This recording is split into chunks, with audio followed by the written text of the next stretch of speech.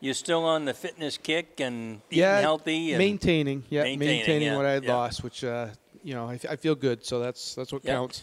Boy, you've had the girls' basketball team's had a great winter. Oh, yeah. Yeah, they're really strong this year, and, they're fairly young, too, so that's good. I mean, we have 3 seniors who are key parts to the program, but there's a lot of younger girls, freshmen and sophomores, that I think are going to be ready to step in next year. I really don't know that I've paid that much attention, unfortunately. Who's the coach? Mike Labonte. Oh, yeah, okay, yep. And Dale Gamage is the JV coach, and he does a good job with our numbers aren't that strong as far as number of athletes playing, but they're all fairly athletic, so it makes for a strong program. Jim Palmer with us. He is the athletic director over at Oak Hill High School. You can follow him on Twitter at OHRaidersAD. And,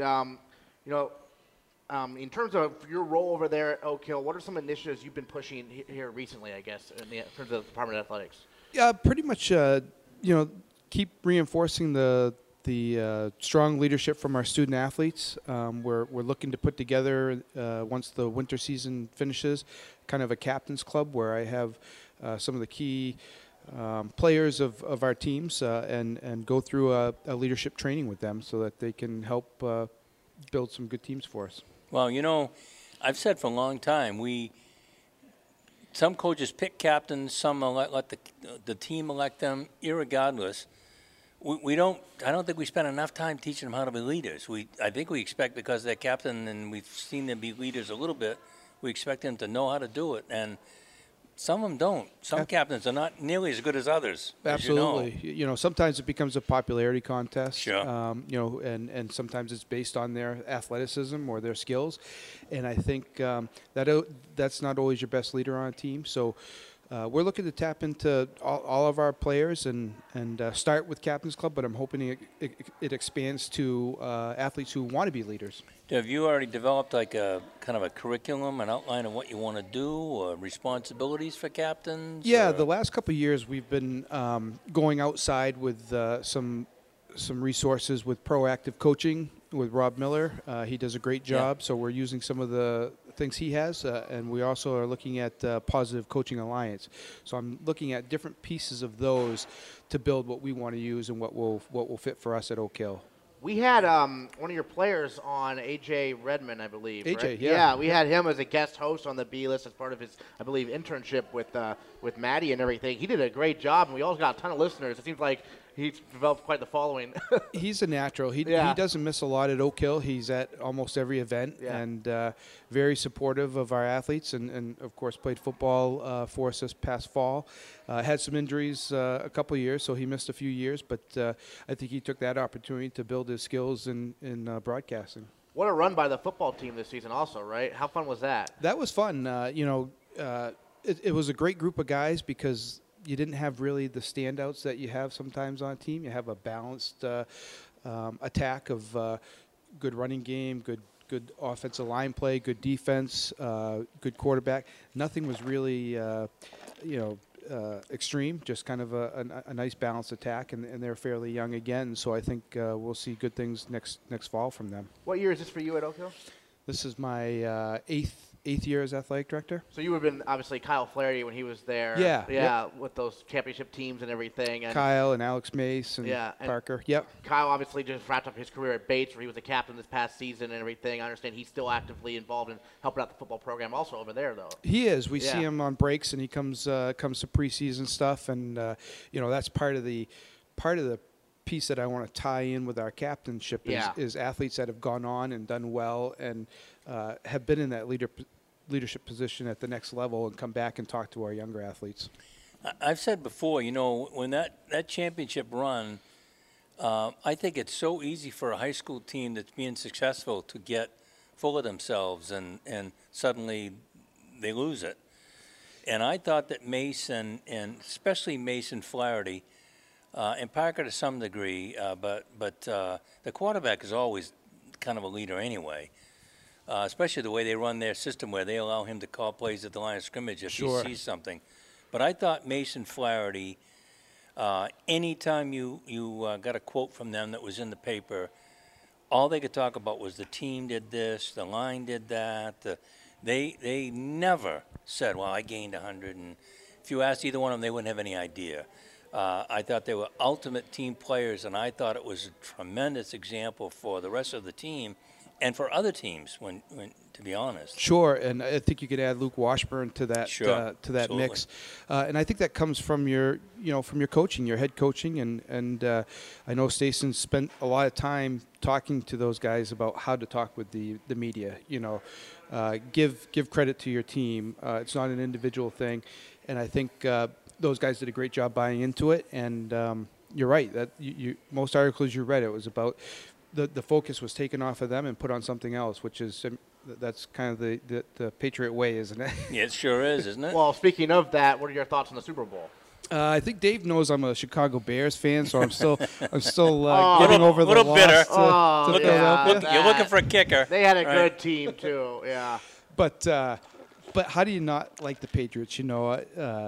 They're the second team, and fortunately, I've been able to watch them, with this run for a long time. But it's hard because this is the hype week for Super Bowl, and I don't like to get into all the hype. But I've been looking at a lot of stuff like the Tom versus Time segment, some Belichick Do Your Job segments, and how do you not like them? And even if you don't like them, how do you not respect them if you're a fan of the game and what they've accomplished? So, Bears fan, did you grow up in Chicago, or just something that? No, I kind of fell in love with watching Walter Payton through those years where he really didn't have a lot of a surrounding cast around him, and I'm like, boy, I would love to see Chicago, produce something around him and be a good team, and lo and behold, in the mid 80s, they did, and I just continued watching because I just like their history and tradition that they stand for there. It's interesting. We've got, Gus LeBlanc, Packers. We've got Jason Fuller, Lions. Now we've got, Jim Palmer with the Bears. We got the NFC North represented, I guess, in Maine. I don't know. Yeah. But think about sports in general. They make that kick.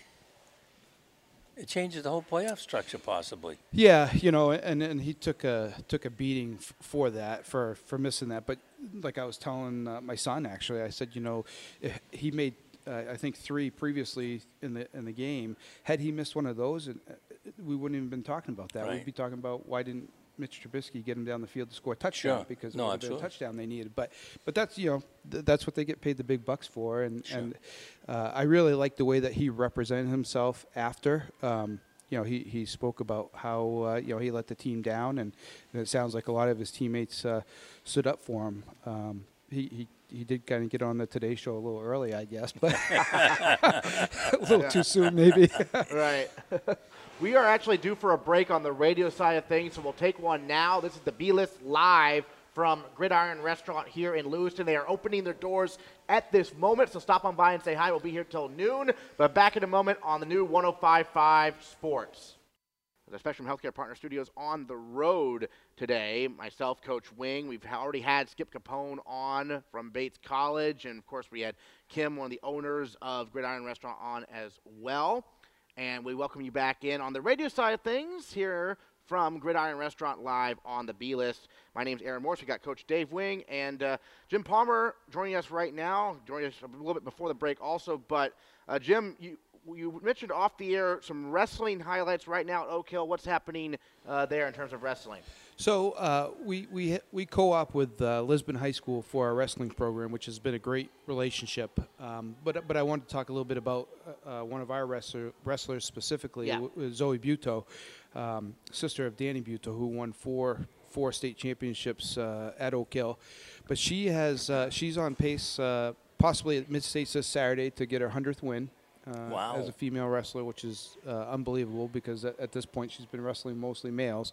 But she's the last 3 years she's competed in the female wrestling championships, which was not recognized by the MPA up until this year. This year they'll have the female state championships, and I would think she's poised to participate in that and do fairly well in that. So we're excited it's going to be at Penobscot Valley High School, I believe, during February break. But I'm excited to see what that's going to bring for a female wrestling championship. That'd be great. That's terrific. And then you mentioned you co-op with Lisbon for wrestling. I know that's a big rivalry in some sports, but you co-op in some others. How does that go? It's been You're right. It is a rivalry, Yeah. but we've been, you're so close, and the kids know each other. Yeah. The wrestlers actually kind of wrestle with each other up through the youth program, so it was a natural fit, and it's really worked out pretty well. And I think it's helped in other areas as well with our other sports and in keeping that rivalry fun and competitive. Jim, last year I came over and I did an interview with I can't remember, it was 3 or 4 hockey players that were on a cooperative team. Yeah. With Levitt and so on. How are you finding that? What's it like for that kid back in your school when you're not the school? I can't say you're not the school of sponsorship, but you know what I mean. I do. In other words, the other school's got 15 skaters and you're giving them 2, that kind of thing. How's that like for that cooperative kid? It's a real challenge to keep that going, but I think it, as a result of some hard work by the other ADs, Ryan LaRoche at Levitt, Scott Walker at Gray, and Don King at Poland, just the constant communication to try to make sure we're all on the same page. We text each other regularly and email, and just make sure that we're making it as easy for the athletes as we can. And I try to touch base with those hockey players during school, see how things are going. You just have to kind of go above and beyond to make sure that stays smooth and functionable. I asked them, I said, the kids in school know you got a game? And they said, yeah, kids, they'll say, you guys playing tonight? Okay, we'll come to the game and whatever. I'm sure there's not a throng, but kids will come, especially kids that are interested.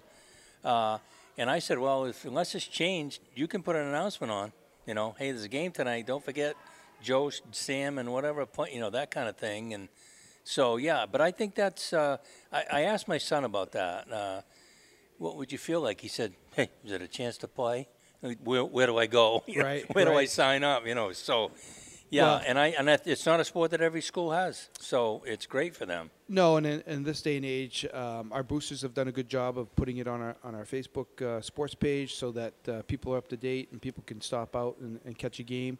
I was mentioning we have a JV hockey game today that is going to happen, but the nice thing about it is I think the student sections are starting to meld together a little bit. When we first started this co-op, you could see you had this student section, this student section, and now because they know each other, they're starting to pair up a little bit. I hadn't thought about that as a benefit. That's good, because a lot of times that could get nasty. Yeah, and it's not, because they're cheering for their kids. Yep. Yeah. What's the process like to start, a co-op team like that? I mean, when you had to do it back, when you knew the numbers weren't going to be there necessarily, how do the ADs go about working with each other? There's a couple ways. Yeah. First of all, hockey, we didn't have hockey, so we didn't have numbers to really base anything on. We just had interest of students asking and parents asking, so we jumped in and at the time, it was Poland and Gray needed some players because they were down in numbers, so they asked if we would jump in, and we did, because, again, the youth, they play with each other on travel teams in the youth, so they know each other. So that's one process. The other process, similar to probably like our wrestling one, is we had wrestling, Lisbon had wrestling, but our numbers were down, and wrestling overall is kind of down, and it's tough to fill those weight classes to have a full meet. So we just talked with each other, and we're probably about 10 minutes away, and said, why don't we get together? It's a simple form to the MPA saying you'd like to co-op with another school. You look at your enrollments. The MPA did a good thing a few years back when they went back to, or when they established the percentage of co-op instead of taking all of Lisbon's enrollment, all of our enrollment. That probably would have bumped us up a class, which discouraged a lot of schools from co-oping. So now it's based on percentage. The percentage of athletes you take from a school is what you use for your enrollment number. So that's probably part of the reason why you're seeing more co-ops now, because it's nobody jumps up a class because of it. You mentioned the enrollment, and there's lots of reporting about the Ant-Man football question, and is it going to happen? It looks like it probably will, but there's been some ADs kind of going back and forth. I need the inside AD perspective on what these discussions are like. And the old football coach, too. Yeah. I look at it a couple different ways, and I think there's two real key things to look at. One is you look at your schools that are struggling to keep football as a program. your Telstars, the ones that have less than 15 athletes. Is it safe to put an 11-man team out there when you only have 15 athletes? And is it worth ruining football in that district by making them play 11-man football? And so I think that's how 8-man football has evolved, is to keep these programs going. So maybe they can generate some more interest. 3-4 years from now, maybe they got 20 and they can get back into 11-man football. So I really see that side of it. And I think the other piece of it is the competitive piece of it. Who are you going to play? So 11-man football, you might have the numbers, you might have 25, 30 athletes, but are you competitive, and is it worth going out every Saturday or Friday night and getting beat by 30? Because then you start to lose your numbers, because we experienced that a little bit when we were in the KVAC. We couldn't compete with some of those schools in KVAC, and it just wasn't good overall for athletes to go out and lose by 30. And I was afraid we weren't going to get the numbers back out the next year. So I think that's what some football schools are looking at is, can we compete? And if we go out and get beat by 30 every week, are we going to start to lose numbers in our football program? So I think you have to look at it from those two aspects. Jim, I was going to ask you that to follow up. I know that you switched from the KVAC to the Mountain Valley. That's been a good move. It has. Would you say pretty positive? There were two reasons why I looked at it. One was one of the major ones was travel. The KVAC had expanded since we had joined it. So we were traveling to Oceanside, Belfast, Madomic. Those were pretty far trips for us. And we were not playing teams like Lisbon, who are right next door to us, and Halldale, who's 20, 30 minutes away, Winthrop, 30 minutes away. So travel was a big part of that. But in all honesty, competitiveness was too. I struggled with the fact that, do we want to go 0-18 and play the elite teams of the KVAC, or do we want to go 9-9, have a chance for a first-round playoff? What happens is we usually end up facing a B school, but those kids get to experience that. Sure. And since we've made that move, I didn't count them, but I think we've been in 6 or 7 MVC championship games. So, even though that we may not get to the state tournament, we have a chance to experience a championship feeling and atmosphere. I've said for a long time, there's that debate of it's wonderful to have a run in the tournament and maybe play for the big ball or whatever. But you know what? Day by day, back in your school, if they go and make the tournament 1 year out of 10, and the rest of the time, like you say, there are a lot of 1-in-17s in Oak Hill's history in basketball. It isn't any good because kids don't want to play. You, like you say, you go 9-9 and maybe 10-8, and then the next thing you know, you've won 11 games. They start to feel really good about the sport and how it's gone. And the other thing too, we started out in the Mountain Valley Conference. Right. Then we went to the Mid-May Conference. Right. And then when that dissolved, we went to the KVAC really because I think people didn't know the Mountain Valley. And I was so familiar with the KVAC. I was there then when we went to the KVAC because really there was not a lot of other places. Sure. I think now with our enrollment has dropped 200 kids since I was there. Yeah, we were up when we were in the KVAC. I think we were up around 600, 650 students, and that allows you to compete a little bit more because you've got more students to choose from for your athletic programs. And the KVAC is a great conference. I just didn't think it was I just didn't think it was a good fit for us at the time with our numbers dropping and. At that time, budgets were, and they still are, extremely tight, and you're looking for ways to save a little bit of money. If you can save it in travel, then you can, help put it someplace else. Well, and I think, people see, we've lost the rivalry with such and such, but you know what? The other rivalries develop pretty quickly, especially when we're back to schools that we competed against. Some of those were in the Mid-May Conference, actually. Halldale was, and so on. Yeah, now those schools are really close. There are some natural rivals there with Lisbon, Monmouth. I mean, Oak Hill used to Halldale, go to Monmouth. So. Oh, sure. Oh, yeah. so that was a natural. Yeah. Those parents went to school together, so there was a natural rivalry there. So spring sports coming up around the corner, really. I mean, it's the end of January, last day of January here. What are some highlights about spring sports coming up you're looking forward to at Oak Hill? I think we're going to be strong in most of our sports in the spring. Our softball team, Coach Collins has done a tremendous job there, just turning over team after team, being competitive. Baseball was young last year. Coach Stoll, I think, has a good crew coming back, and we had a strong 8th grade program last year that are going to be stepping up. So I think our numbers and our team's going to be strong there. And lacrosse had a great season last year. They ended up losing to Waynfleet last year, and I think it was the semis. And most everybody's back from that.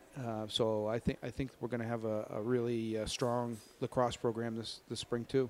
I came over last spring and interviewed both Coach Stoll and Coach Collins, because I remember both of them when they were students. But players and students. That makes me feel old. But really positive, really feel good about their teams, and you could feel the enthusiasm.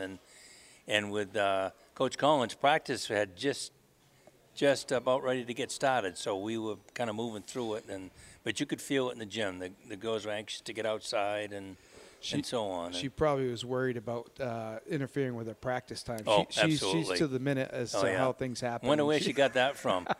Her dad's George Ferguson, who is about as good a baseball coach as we've had around, and I kid him. He's older than I am, and I saw him play at Maine, and he was shortstop, and he was the first guy I ever saw that had a truly open stance. Oh, yeah. He's right-eye dominant, but he was a right-hand batter, and it should be, you'd like it to be the opposite. Yeah. You want the front eye to be. And so he opened that hip up, and I'm thinking, what is that guy doing? I mean, I know I've heard him talk about it a lot, but I hadn't really seen it and until I watched him hit. Yeah. Holy smokes, could he hit? And I kidded him. I said, hey, you were the first really big star I saw a lot, close up. And he goes, yeah, shut up. But, good coach, coached a long time, taught a long time, and she comes by that pretty naturally. The softball team is so fundamentally sound. She doesn't miss anything with those girls, and her practices are snap, snap, snap, and they execute in the game. And they've got Sadie Waterman, Abby Netto, 2 seniors this year that are 4-year starters. So.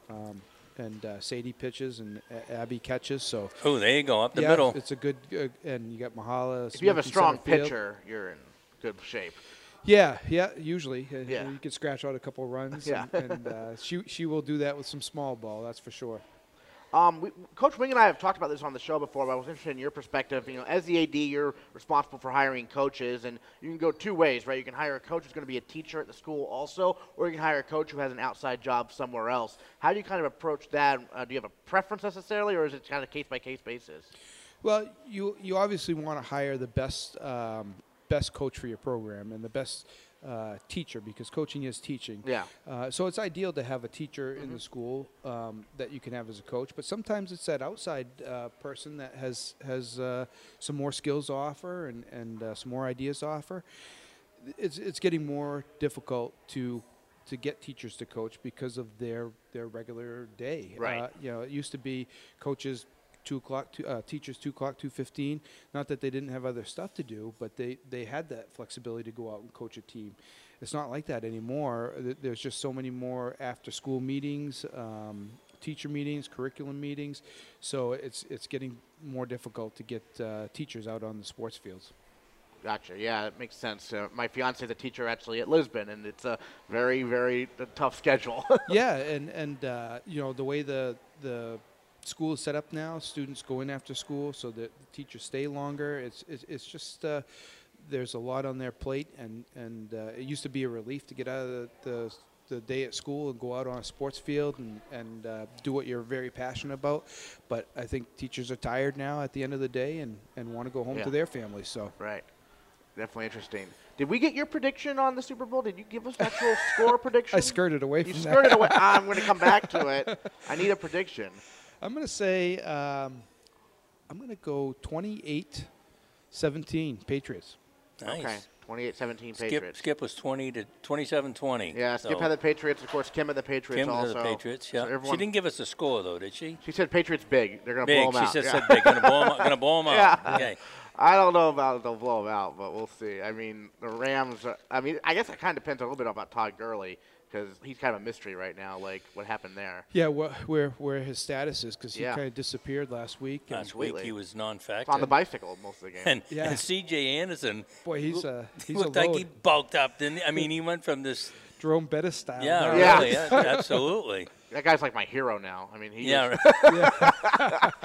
just, they signed him off the street, and Yeah. he like gained like a bunch of weight and still ran over people. It was awesome. Yeah. you know, you just don't know. And like you said, the longevity of what the Pats have done is truly amazing. Yeah. I mean, and I understand how the rest of the country hates him, but you got to respect him, Yeah. no matter what. You really do. I was thinking about that. In fact, I sent a video out to our coaches. It was an interview with Bill Belichick about 5 necessities to succeed or principles to base success on. And, you know, how do you not respect what he does with those teams and what he stands for? You know, no player is above the team. No. And You know, I've read more than one of his books. There's been a couple written about him. And he said when he was an assistant with the Giants that he said, I've never had a player better than Lawrence Taylor. Right. There's no question. But Lawrence Taylor was not a coach's dream. He was during the games. But he said he would come in and he was above the team. He would sit in the back of the meeting room and sleep. or miss meetings. Or miss meetings and come in hungover and Yeah. all the stuff that you don't want your athlete to be. And he said, I said to myself right then, if I'm ever a head coach, that will never happen to me. No player will be above the team, the coaches, and everybody else. I don't care how good they are. And boy, has he stuck with that or what? Well, in that interview I saw, he went back to his first, I think it was his first team meeting, and first round draft pick came in 5 minutes late, and he addressed it right there. He said, where have you been? He said, I've been, he goes, no, you're a first round draft pick. I don't care whether you're first round or 20th round. You get here on time. And he said, I was going to make my stand right there. And you know, and you just don't see enough of that anymore. At any level. There was a lot of chatter that Belichick wanted to trade Brady, and that may be true, and that Kraft stepped in. And Matty asked me about that as a coach and whatever. And I said, there's no way. I don't care what all the side crap. If you listen to what he's done through all these years, I don't care. Brady is not above anybody else either. No. Now, does he love the guy and has he done unbelievable things for him? Absolutely, but he loved Vrabel. There's been some guys that he really loved, and when it was time, he let him go. Yeah, yeah. And I said, no, I don't. Yeah, I think if Kraft interfered, Belichick would retire. Yeah, I do too. I think he hired him with the idea because he went through it with Parcells, Kraft did. Parcells really dumped on the Patriots at the end, not coming back from the Super Bowl and saying, I want authority. You haven't given me the tools I need. And when they hired Belichick back from the Jets, they gave him that authority. Yeah. So, yeah, there's no way. You said you read a lot of books or some Belichick books. Did you read Education of a Coach? Yep. That's a great book. Yep. Anything I can get my hands on about Belichick, I've read. Yeah. Just because I like him. Do I like him in front of the microphone? No. But he doesn't like dumb questions. No, right? well, I don't think he likes any questions. No, to but be like honest, but if you ask him answer a question that is not, on the message he wants to convey, he's going to just slide right by it and he won't answer it typically. Well, and I think that's part of his personality. If it looks like it's going to be a distraction to what he's trying to do with his team, he doesn't want to answer the question because he doesn't want those distractions. Yeah.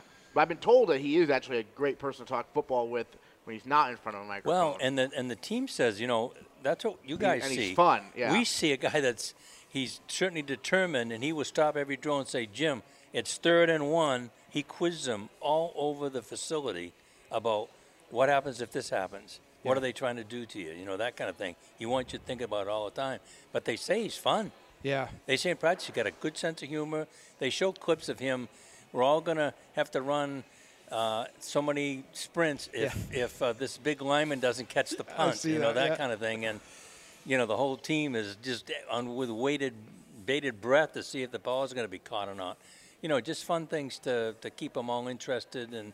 And they interviewed who was the guy that played for him? I can't remember the name down, but he said the one thing I would say about playing for the Patriots, because I played elsewhere before I came here, and that is playing for the Patriots is like dog years. You know, there's so much expectation, accountability on you every single minute that you got to be special to stay here like Brady has all his time. Yeah. And he may treat. I know that they give Brady they call it what do they call it? Not a rest day, but in other words, to retool. He just doesn't practice one day, especially during preseason. But, I think the expectations are pretty high. I think that there's accountability by everybody. I mean, look at Dante Scarnecchia. Yeah. The guy's unbelievable. But I think that's the way all the coaches are. They're expected to teach and coach. And I think a lot of times in the pros, look at the film and you know how to play that guy. No, that doesn't happen in Well, you in mentioned Boston. accountability, and I was thinking about this the other day. I didn't really follow the whole Josh Gordon story, but, how many times has Belichick brought a guy in that's struggled with his career, with decisions and stuff like that? And I wonder if Josh Gordon just felt like he couldn't live up to that expectation and said, I just can't do it, so I'm going to step out. The word is he snuck out and, Right. and broke the rules and paid for it. Well, he was going to be suspended again, right? Well, no, but that's why. Oh, yeah. He snuck out and he tested positive. They're paying for his drug rehab, which Yeah. is interesting. In other words, he's not. Whether he comes ever back and play or not, which probably won't. Yeah. What they're saying, he's a human being, and we're going to try to take care of him. And how many teams can lose? He was their leading receiver on the year. Right. And I not know. miss a beat. Yeah. It's unbelievable. Yeah. I said to Maddie when the season started, I said, oh, my God, they picked up Josh Gordon. I said, watch, right at playoff time, he's going to self-destruct. And it may have been. Yeah. Maybe the pressure of what's coming was just too much. Yeah. Addiction, they say 8% of people who really get addicted to something succeed in coming back to where they were. Yeah. They'll come back partially. I'm not talking about athletes in general, just anybody. Right. They only come back partial. They never come back all the way. Yeah. And so, amazing story, really, when you think about it. How for, 9 weeks? How long was he there? 10 weeks? Yeah. He was unbelievable. He Top was. receiver. And Looked like he was just really starting to come into form, too. Stretching the field and making plays downfield. But Oh, well. so it goes. But the Patriots made the Super Bowl anyway, and now it'll be this Sunday. And don't forget, you can watch Super Bowl right here at Gridiron Restaurant, where we are broadcasting live on the B-list. We are due for a break, so we'll be back in a moment. The Spectrum Healthcare Partner Studios on the road at Gridiron Restaurant in Lewiston. Back in a bit here on the new 105.5 Sports. And welcome back into the Spectrum Healthcare Partners Studios, which are the mobile Spectrum Healthcare Partners Studios today, because we are live at Gridiron Restaurant here in Lewiston. They are open 11 a.m. to 10 p.m. daily, 7 days a week, so they're open right now. We are here until noon. My name is Aaron Morse. We've got Coach Dave Wing with us, and, of course, we have the AD over at Oak Hill, Jim Palmer, with us as well here at Gridiron Restaurant on the new 105.5 Sports here on the B-list. And, Jim, we talked a little bit off the air, but unified basketball growing every year, it seems like, in Maine. What's it like over there at Oak Hill? it is. This is, I think, our fourth year. We did it the first year they offered it. So it's either 4 or 5. But like I was saying off the air, it's so refreshing to watch after, sometimes it can be an intense winter season with basketball inside and everybody on top of you. But you go to a unified basketball game, and it's so refreshing to watch because the kids are having such a good time, and it's about letting everybody have a piece of it. So you have some players who are, which they call partners, and then you have your athletes, and sometimes you'll see a partner get a rebound even from the other team and hand it over to one of the members of the other team to get another shot off. And, the crowd is just so into seeing everybody do well. It's just a fun event to be at. Terrific. And then in terms of, other stuff going on at Oak Hill right now, what are some things you're excited about? You mentioned wrestling's doing really well. Tell us a little bit more about your wrestler who's going to get a chance to compete for a state title, because she hasn't before, right? Is that? She's hasn't competed for a Maine she's- Principals Association She's never title. lost, or She's they have a female division that was put on outside of the main principals association, and she would win that.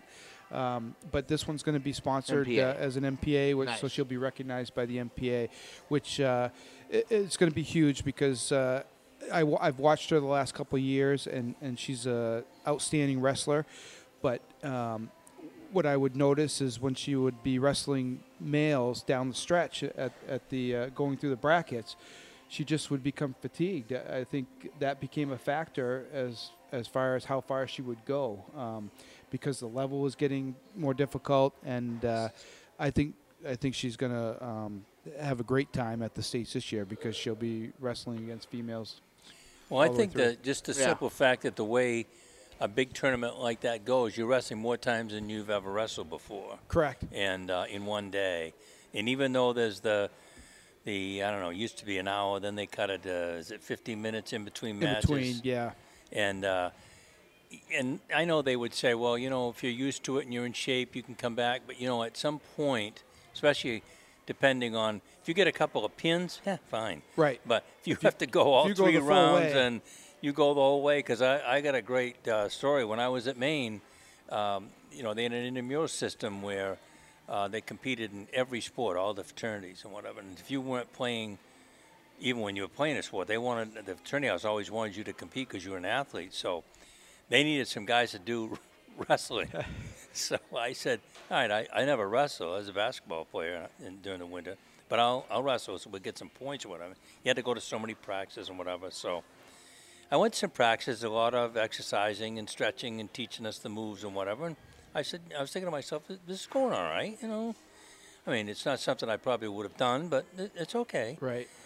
And then they got to, okay, we're going to do some, just 1 minute matches, not 2, 1 minute. The rounds are 2 minutes each. So I'm thinking, okay, a minute. Paired me up with somebody similar size and strength and whatever, and honest to God, at the end of the minute, every single muscle in my body hurt, and I would have guaranteed that if I could have crawled off to the side of the mat, I would have puked. Seriously, it was absolute total fatigue. And I tell you what, I took on a different perspective of what wrestlers go through. I couldn't, and I was in shape. I just come off playing football, and I've been working out. There was an ounce of fat on me. I mean, I was in wicked shape. And honest to God, I thought I can't survive. If I had to go back out again, done. Yeah. Couldn't do it. We experienced it in phys ed classes when I was growing up, and it is exhausting. I think it might be one of the most difficult sports to do because there's no break, like you said, in that minute or 2 minutes. You're tied up for that 2 minutes, and you're struggling to tied up literally. Yeah. It might be trying to keep your shoulder up off the mat, but you're using every ounce of energy you have to do that, and it's. I think that's, personally, I think that's why the numbers are going down a little bit in that sport because it's a difficult sport. I like the fact that I remember the days of you weigh in and you're 5 pounds over, and they put the wetsuit on, the rubber suit, and try to sweat it out and whatever. And now with the the weight calipers and the percentages and how much you can go down, people would start at one weight class and go down 2-3 weight classes by the time. Can't do that anymore. So it's much safer. It's much more controlled, and I really like the fact that because I was on the wrestling committee when they started to put those things in, that we need some guidelines so that kids, and I'll tell you, I was at Noble at the time as the AD, and we had a kid that was a senior, wrestled in the, whatever that's at 112, what's the lowest weight class by the time you had? 106 now, but. When you added the weight, though, yeah, in other words, you add a weight for each, whatever it is, each month. Weight allowance, weight allowance, whatever it was. Yeah. He was the least. And his mother was a bus driver and really positive person, Carol. She came in all the time to talk sports and whatever. So, and went to home and away and always volunteered to drive the bus and everything else. She came in when the season's over and said, "Can I see you for a minute?" And she sits down across my desk. She's got her arms full, and I'm thinking, wow, I've never seen her face quite this serious. And her son just won the state championship. It was over. The state meet was over. Matter of fact, we hosted it. It was like a dual meet. We had of the 12 weight classes. We had eight or nine kids, all from Noble. We were loaded. Anyway, she said, I love wrestling. He's done it for 4 years. I've loved every minute of it. She said he wrestled Saturday. She said, this is Tuesday. I'm thinking, yeah, I figured that out. It's Tuesday. She said he ate what he wanted and drank liquids and whatever all week, the weekend and Monday. She said he's gained 21 pounds. And I went, that's when I realized, wow. Something's got to be and done, our coach yeah. was not one, Coach Walker, there's no way, Right. Bob Walker, that he was ever going to allow somebody to cut weight and whatever. But there were no rules on any of that. The kids could do it, if the kid did it on their own, Yeah. yeah, I can't beat that guy, so I got to drop down a weight class, that kind of feeling. Yeah. Anyway, so that's when I realized on the the wrestling committee, we got to do something. And so we started asking the other states and put together a package of, it wasn't exactly what they're doing now, but we gotta control this. This is nuts, because this is one of our positive parents. Right. You want to see Johnny's mother come in and say, "I tell you what, pal." That was a great change because it wasn't safe. Some of the things that kids would do, and like you said, coaches may not even known what was going on, but the kid would come in and try to drop weight to get to another class, and just wasn't healthy. And I think that's been a real positive change. That was the biggest thing. I can't beat this guy at my own team, so I can be in the match, instead of a substitute. I got to drop a weight class or whatever. None of them ever said I got to go up a weight class because you got to be stronger. Yeah. And it's all so because so of that forth. movie Vision Quest, I swear. Yeah, there you go. So, as an AD, how much of your day is tied up in talking with parents about?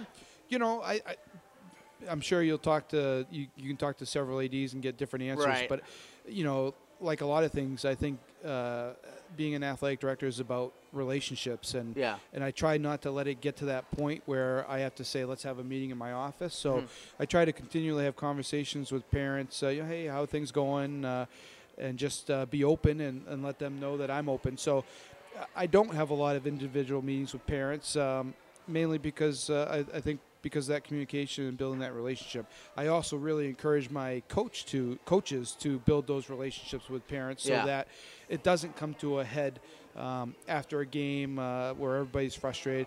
It still happens, but the more you can eliminate that, and I think the way to eliminate that is by building those relationships with parents, with athletes. And, I really like to see athletes try to handle it on their own first. Yeah. You have a protocol that you go through. Has the athlete talked to the coach about it yet? Because it may not be the athlete that's really that concerned about it. And I've seen that in a lot of cases where the athlete's like, I think things are good. I think coach is holding us accountable. And so it's about building those relationships and from the coach to the AD on up. Are you thinking that some people aren't coaching because there's too much interference from parents? Are you sensing that? Maybe not at your school. But. Yeah, I'm sure there is. I read articles and a lot of the proactive coaching stuff that I mentioned before, Positive Coaching Alliance. I'm sure there is because it's a tough gig. Nobody wants to put all that time in for very little money to be questioned by a parent. I always, when I support our coaches, sometimes I can support them, sometimes I can't, but I can support our coaches because I say they're at practice every day. They see the effort, they see the attitude, and that's what factors into playing time. Sure. And you're not at the practices as a parent, so how can you question the playing time? So playing times really is, in a lot of places, is non-negotiable because of that, because you're not at the practices. Oh, I can remember saying if you're coming in to talk about playing time, not gonna playing time and X's and O's. We're not gonna do that. If you feel your son or daughter's being treated poorly, swearing, but whatever your list is, okay, then we need to talk to the coach and then talk to me. But I laugh because my wife, as you know, is a coach, and my kids, poor kids, they would come home and not a lot because both of them really happy with playing sports and their coaches, but every once in a while be just a little bit of because they knew it was coming, and I'd say, so what are you going to do about it? Yeah. Well, Because I'm not going in. yeah. You know that's not going to happen. So Yeah. what are you going to do about it? Right. well, and at the end of the day, parents are trying to. It's their child. They're trying to Sure. advocate for their child. They're very passionate. But, I've experienced as a father now, and would I do things different? I'm sitting there on the sideline. Would I handle things different? Yeah, but I'm not the coach, and I'm not at practice every day, and I just wish parents would take that in consideration before they jump to conclusions. I think the other piece too that I've been reading a lot on is officiating numbers are down throughout the state in most sports, and I think that's part of the reason too. Officials don't get paid great, but they've been getting their increases over the years. But that says something when it's not even worth the money to do it, to have to listen to spectators. In a sport you probably love. Right. It's not. It's not worth it. That's So that's something that definitely that our culture could work on, and I think you can always work on it. And I got to tell you, it's not just high school. I told you before, my daughter played 2 sports in college, and her ice hockey coach was very adamant about, please let your parents know if I haven't met them, come and shoot the breeze and whatever, but not just before the game, Right. and not just after the game. Same rules that we always had. Right. And so one time my daughter called. She says, well, I feel pretty comfortable in saying this, but Coach said she was frustrated because she said some yapping from parents in her ear and whatever. And she said, please let your folks know, she said to the team in general, I'm not interested in that. If you've got an issue, you can see me. We'll work it out. You're an adult. She said, I knew I wouldn't have to call home, but I'm calling home because she told us to. And I said, yeah, it wasn't us. Yeah. I'm pretty clear on that. But, even in college, Yeah. should be doing this. And my kid should be, hey. Well- Did I feel some of that stuff sometime? Sure, I'm a parent. Yeah. I want my daughter out on the power play or whatever, but maybe she shouldn't be. Like you said, I'm not at practice every day. I don't know. Right. And if as a parent, what I encourage my son to do, or my daughter, is speak up for yourself. If you don't think you're getting a fair shake, go have a conversation with the coach and have a mature discussion with him. Is what can I do to get myself to be better? Because there's hardly ever a coach that doesn't respect you for standing up for yourself. Right. Now, would a lot of things change? Maybe not. But you know what? In the back of their mind, if they get an opportunity to get you that opportunity, they probably will give it to you now that you've stood up for yourself. Right. I said one of the best things I ever did way back, and I didn't do it later on. I probably should have, is I had kids fill out a goal card. Yeah. One side individual, the other side team. And I used that when I would meet and say, now, Aaron, this says you'd like to be the starting shortstop, you know. And have the discussion about what would they need to do. How are you going to get there? And how you're going to get there. Yeah. And let's look around. Do you think there are other shortstops here? You could have that legitimate conversation about what's out there. And that made a big difference. Yeah. And if I had to do it over again, I probably would have done that. I did add team council where we met with, each class, freshman, sophomore, whatever, picked representative to meet with the coaches every week. Yep. To talk about their agenda, and I would add a couple agenda items. We posted it. We posted the results of the meeting, and got a lot of good feedback both ways about that. Yeah. Kind of stopping at the time. We've all had some harassment in the locker room, and especially of the young kids. And I want to know if you haven't told me that, freshman, how do I know that? Right. We're not in there 100% of the time. We're in and out checking, but we don't see. You can't be in there now because of things that happen in there, and you don't want to put yourself in that position. Sure. But, 2 things on that. One, I used to do the same thing as a coach with the goals, and I would say, I don't want to see you write down. We all want to win a state championship. I want to know how we're going to get there. Tell me what we need to do, what you need to do as a teammate to get our whole team there. And I think that's a great. We do it with football now. Coach Doucette did it this year. I think it's a great tool to get kids to realize, or athletes to realize, there's some work to put in before we get there. What am I going to do? Am I going to lift weights in the off season? Am I going to be a good teammate? What kind of things am I going to do to make myself better, to make our team better? And then the second piece of that is we've established what we call kind of mini groups on our teams, and some of our successful teams have used it, where they call them platoons, and there might be 4 or 5. It's a mix of upperclassmen with underclassmen, and you have a platoon leader, so to speak, like a captain, and they talk about those issues, and they talk about, and we've had a couple times one of the platoon leaders come back and say, you know, we really don't like how this is going as a team, and we'd like to address it. And Yep. I Nice. think that's putting kids in a position Sure. to be leaders. And I mean, isn't that what we want at the end of the day? Isn't that what Sure. High school sports are all about? I mean, Sure. how many times have you heard it? Not many of our athletes are going on to play professional sports, but they are going to be fathers, community members, coaches in our community. So that, you know, that's what we want to do. We hope.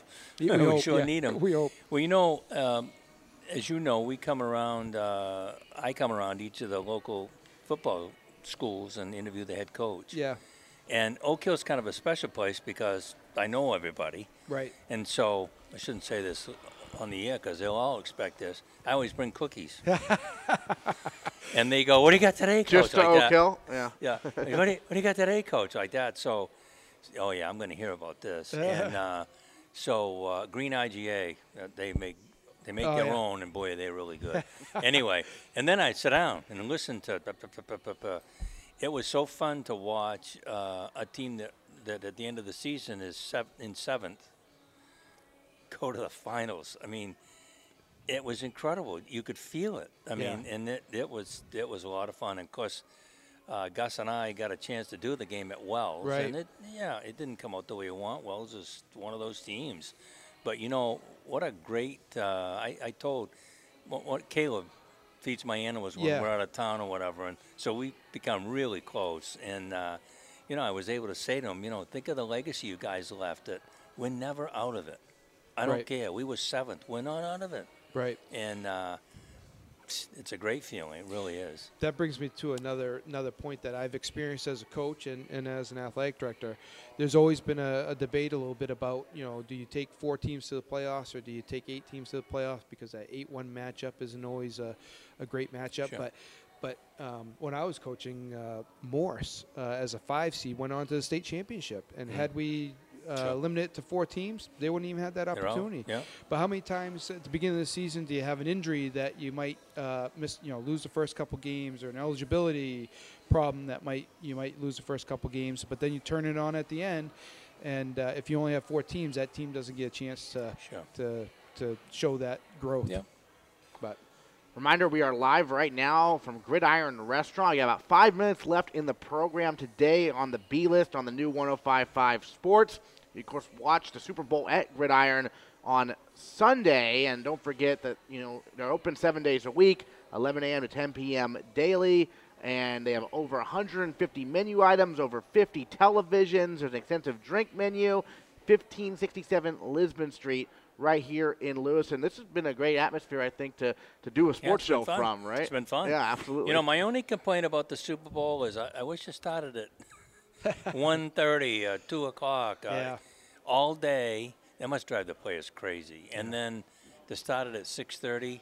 I mean, I know they have all that stuff that they do, all the ads and the Yeah. commercials and all that stuff that, of course, pays the bills. But Yeah, as a coach and and a then player, some for the Super Bowl. I'd like to have it be, you know, I was 1 o'clock. I was joking with my wife after the conference games, and I said, why can't the NFL move the Super Bowl up to that Martin Luther King weekend so that everybody has Monday off after? I said, just, you know, Yeah. they don't need 4 preseason games. Cut a preseason game. Well, I like it. Skip Capone was on earlier, Yeah. and he said at Bates they're actually getting Monday off. The coaches Super are Bowl's a saying holiday. no lifting, no nothing. But knock the preseason down to 3 games. Take the 2 weeks in between Yeah. the playoffs, between the championships and the Super Bowl, and you got the 2 weeks. We could end this on Martin Luther King I weekend. like it. I like it a lot. I think you should call Roger. He hasn't done much else. By the way, I saw his interview. I've never seen a guy being paid that kind of money. I shouldn't say he doesn't do anything, but he doesn't face any issue. I've never seen a guy, Roger the Dodger. I mean, Yeah. I mean, nothing. He, in other words, he keeps saying, well, that's the somebody else is responsible. What are you responsible for, Roger? Yeah. Because I could negotiate the contract with the TV stations. They all want it. Right. Right. Okay, how much you willing to pay? Okay, we done? Okay, let's go get something to eat. I mean, really, come on. That's what he does? Because he doesn't do anything else. What do you think they'll do about the replay stuff with pass interference? That's got to be reviewable. I heard somebody say, because Belichick has been saying for 10 years, he thinks everything should be reviewable. Yeah. Well, I don't necessarily agree with that because you could find holding on every play. Right. You get a touchdown, I'm going to. Holding should not be reviewable. Pretty sure there was holding. Yeah. But I think, like for instance in hockey, if I think you've got a curved stick, if I say they've got a curved stick, check that guy's stick. Oh, like lacrosse too. If you find it, the basket. It's a 2-minute penalty on that. Yeah. If you don't, it's a 2-minute penalty on you. So let's say in that game, the Saints say, we'd like that play reviewed. We think blah, blah, blah, blah, blah. And they look at it and go, no, he stumbled into him. It's not whoever makes that decision, I still think it should be left to the guy on the field. Yeah. He gets some input from maybe New York. But if they say no, then the Saints get a 15-yard, whatever it is, whatever the penalty, something like that. And I think the other thing that I like is, sometimes those replays take 3-4 minutes. Yeah. If it isn't definitive enough for you to look at it and go watch it twice and go, oh, okay, then done. Right.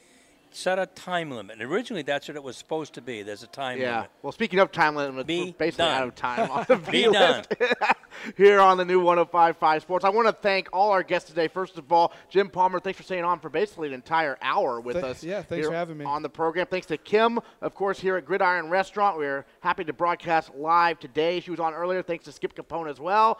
He's Coach Dave Wing. I'm Aaron Morse. We're back in the Spectrum Healthcare Partners studios in Auburn tomorrow from 10 to noon. And this has been the B-List live from Gridiron in Lewiston. Have a good one.